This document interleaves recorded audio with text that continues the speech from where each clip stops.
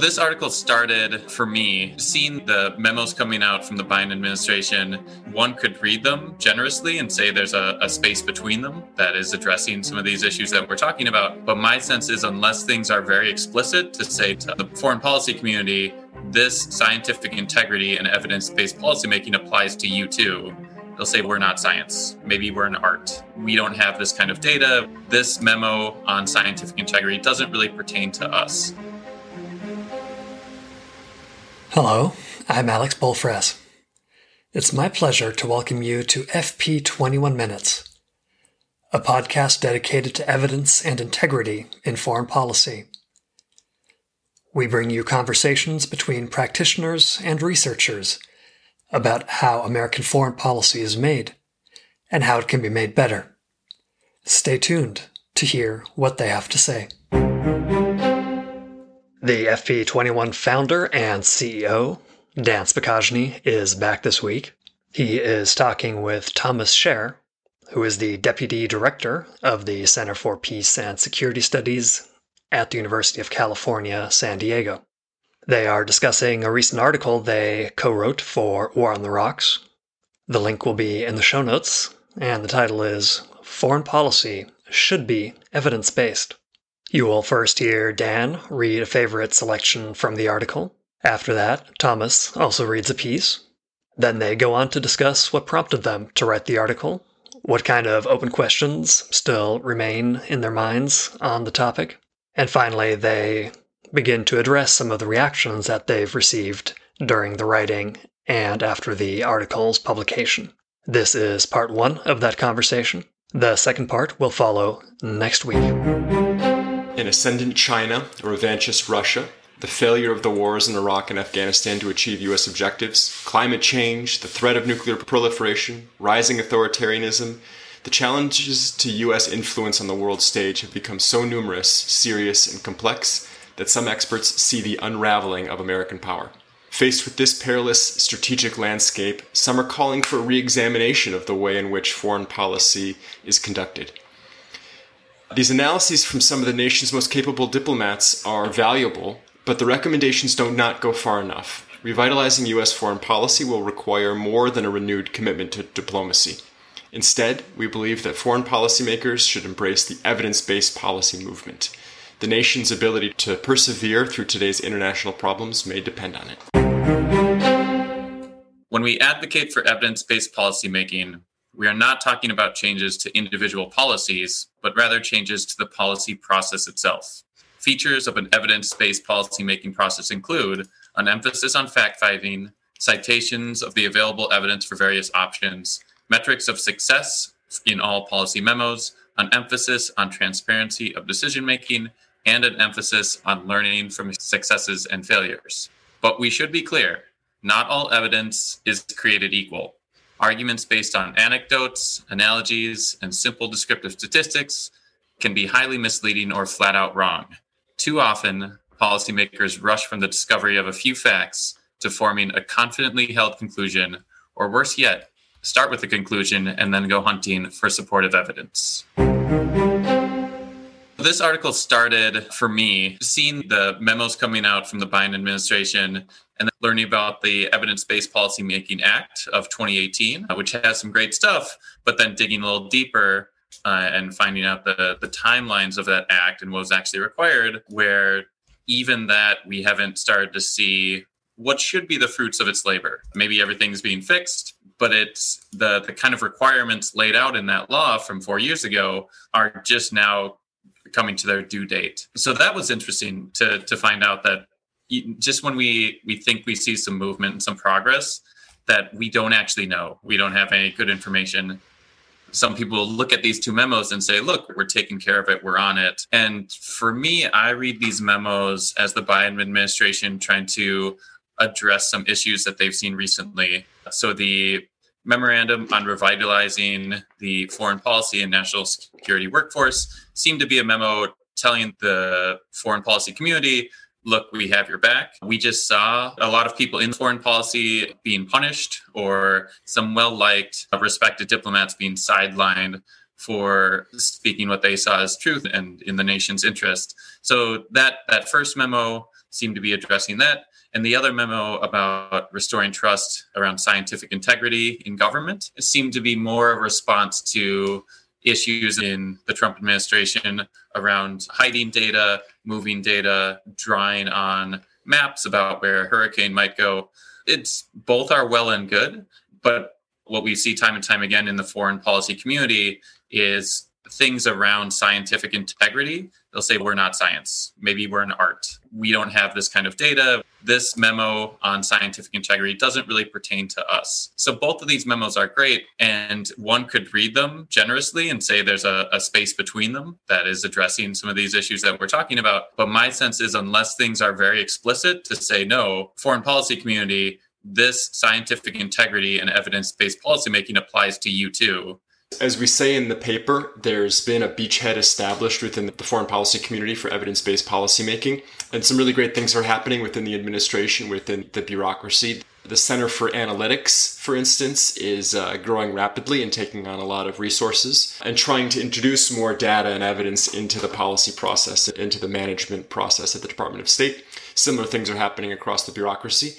But that starting point isn't quite what we're talking about for a bigger vision of evidence-based policymaking. That's going to require not just saying, okay, here's the evidence, now make decisions, but it requires new thinking at each different stage, from the collection of information, from how we manage that knowledge, from how we analyze that information, how we make decisions, and then how we evaluate those decisions to learn and evaluate and monitor implementation to understand next time what worked here and what didn't, and to feed that knowledge back into the system. What did you learn from this process of writing this article? I appreciated some of the comments we got early on asking us for more evidence on why an evidence-based process would lead to better outcomes. Why wouldn't more evidence be useful? Especially if you have a little thought experiment, you can take it at the extremes. If you knew everything about the world, you could have a better prediction of what outcomes an action would lead to and be able to choose the outcome appropriately, versus if you know nothing about the world, your decision-making is pretty much a coin flip. So how could it be that moving further along in that direction of knowing more about the world could be objectionable or something that's not obvious? And yet, the doing research in this space is very difficult. There isn't a lot of, at least especially in the foreign policy area, not a lot of academic work at this level. There is some good academic work on decision-making processes and the importance of organizational bureaucracy. And we cite some literature from other fields. The business world is a bit easier because you can boil everything down to dollars, but it's still striking how scant the evidence is for the arguments we're making. Why is that the case? If you take a policy and an outcome and try to evaluate, was it a success or failure, and was evidence used? We don't really know what the ultimate goal was of that process. We don't ultimately get to look into the head of the decision maker and what they were ranking as their preferences for outcomes. And then we also don't get to look inside their head and see how much the information that was coming into them informed their decision. We also can't do some experiment where give them a piece of evidence or give them a different piece of evidence and see the different outcomes. So there's a lot of steps to the process that make it hard to apply the scientific method, which we're advocating for, to this very case. Now, the research group at FP21 of refocusing our efforts on understanding these cases of success and failure and cases of where evidence made a difference or lack of evidence seemed to have made a difference in a clear way, and to do this all in a nonpartisan way. But it's tough.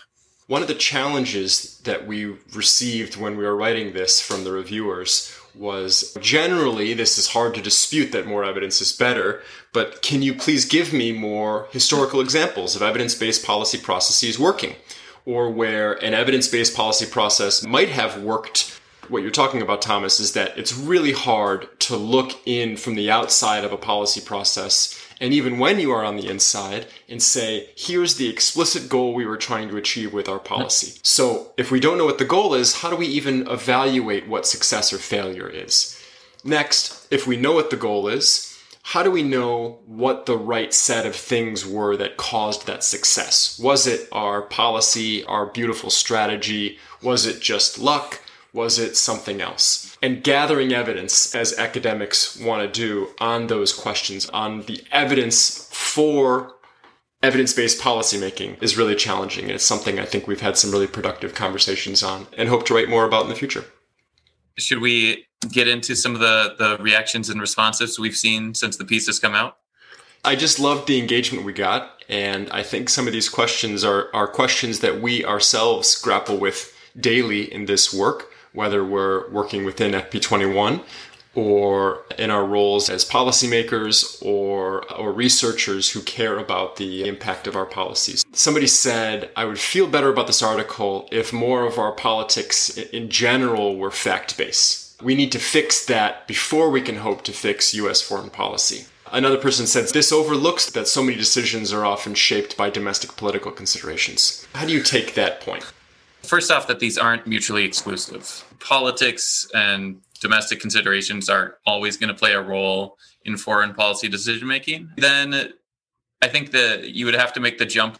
Decision makers are only making decisions based on domestic political considerations. To have this idea that improving the processes around evidence wouldn't have any effect. And that doesn't seem right. Even if a decision maker is very concerned about political considerations, again, as they should be, then they would want the best evidence possible in order to achieve the outcome that they think is best for them, given those political considerations. I don't see them mutually exclusive at all. I only see these in working together. The other kind of top line reactions I would have is it's always interesting to me that this idea that politics stops at the water's edge, to steal a famous line, the idea that foreign politics aren't really that important to the average voter, or at least the day-to-day stuff.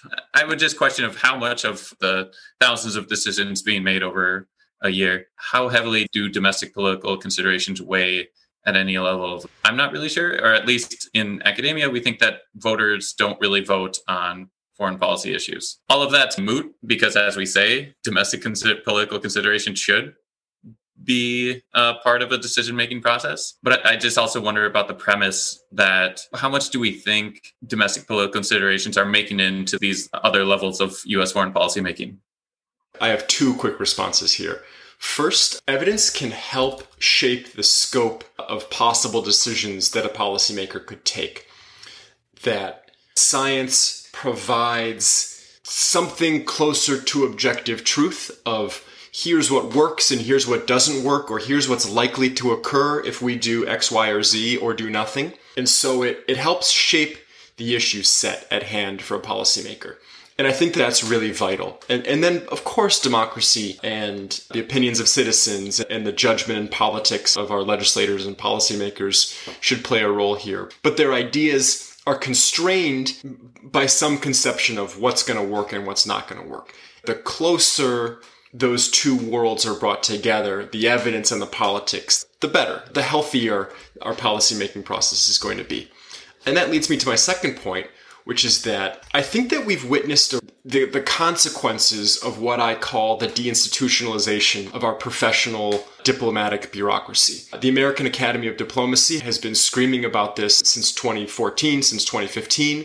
The rising rates of political appointees within the institution of the State Department, political appointees, people who are loyal to the party, not the bureaucracy, not the merit of the issues. We've seen rising rates of politicization of the bureaucracy for a long time. Political appointees of ambassadors is one piece of that, but it's a broader problem. And what this leads to is a bureaucracy which has a harder and harder time distinguishing between what is politics and what is the best judgment of the bureaucracy. And so I think that's one of the things that evidence can help fix here. And we shouldn't be afraid of politics, but we should be able to understand this is what politics is. The problem with the deinstitutionalization of our professional bureaucracy, of increasing politicization, is it removes the guardrails on the political process that a merit-driven professional bureaucracy can offer.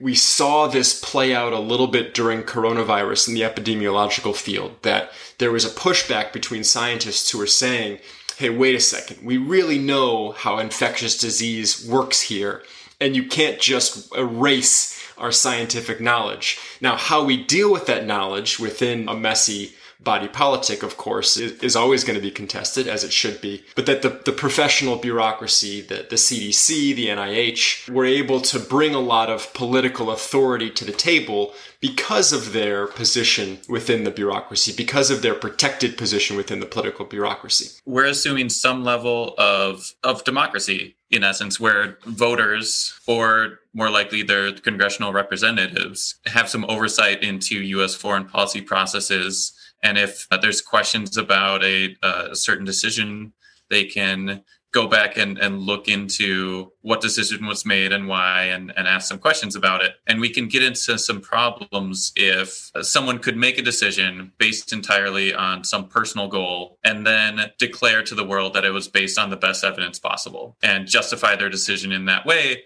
And no one can know, and we'll just have to believe him or her and take him or her at their word. That can lead to some problems. And I think that kind of process is exactly what I was trying to work against, that for this all to work, the process has to be more transparent. There has to be some kind of accountability and oversight and transparency. The process today is the thing that many folks are worried about, which is that you have policymakers show up and say, trust me, this is the right decision. We're going into Iraq, or we're going to go into Syria, or we're going to back away from this conversation because, trust me, it's highly classified and I'm an expert, and I'm an expert because I'm in the seat. And I'm in the seat because I'm an expert. It's this very circular logic. If you can't look at the evidence and engage with the theories and the reasoning, the logic that they use, at its worst, that's what foreign policy sometimes resembles. This sets up the next category of criticisms or skepticisms.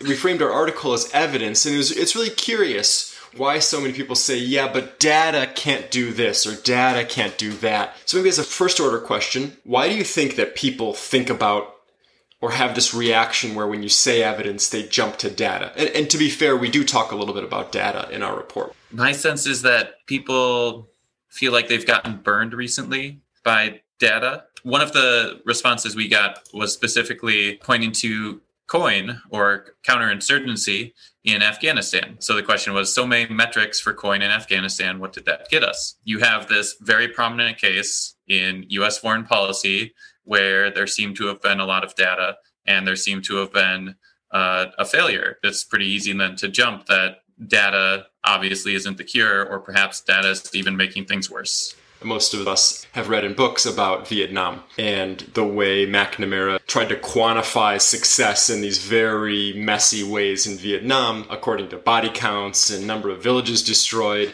And the evidence was ridiculous in those circumstances, and certainly didn't lead to any agreed upon measure of success in Vietnam. And some people feel something similar happened in Afghanistan or in Iraq or other places where we've started seeing the use of data in counterinsurgency operations. Just because data exists and we fell short in these wars doesn't mean data caused failure.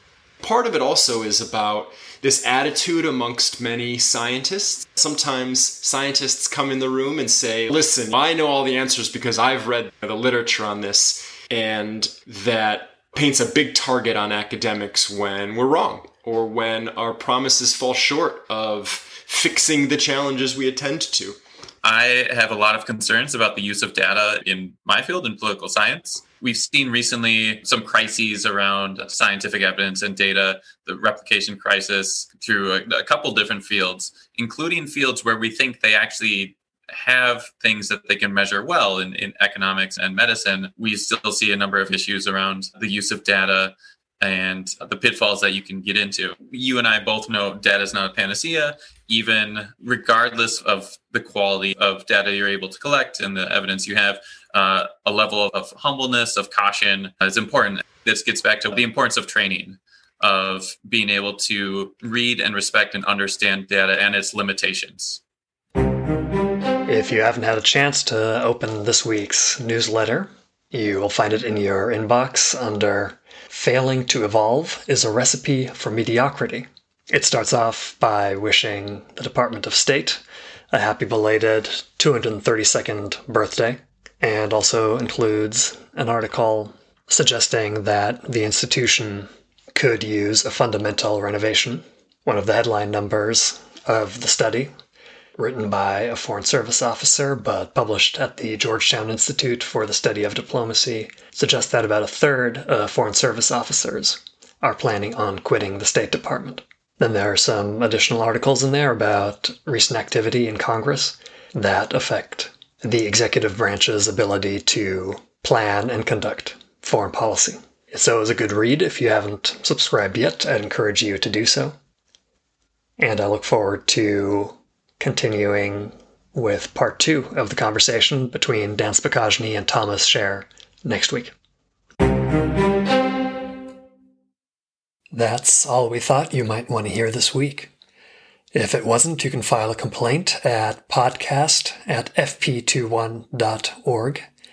Encouraging comments and ideas for future episodes are, of course, welcome too. The podcast is brought to you by FP21, a nonprofit dedicated to the promotion of evidence and integrity in American foreign policy. You can find out more about the organization, how to get involved, and subscribe to our newsletter on our website at fp21.org. We tweet at fp21org. Special thanks to Ronan McDermott for composing our theme music.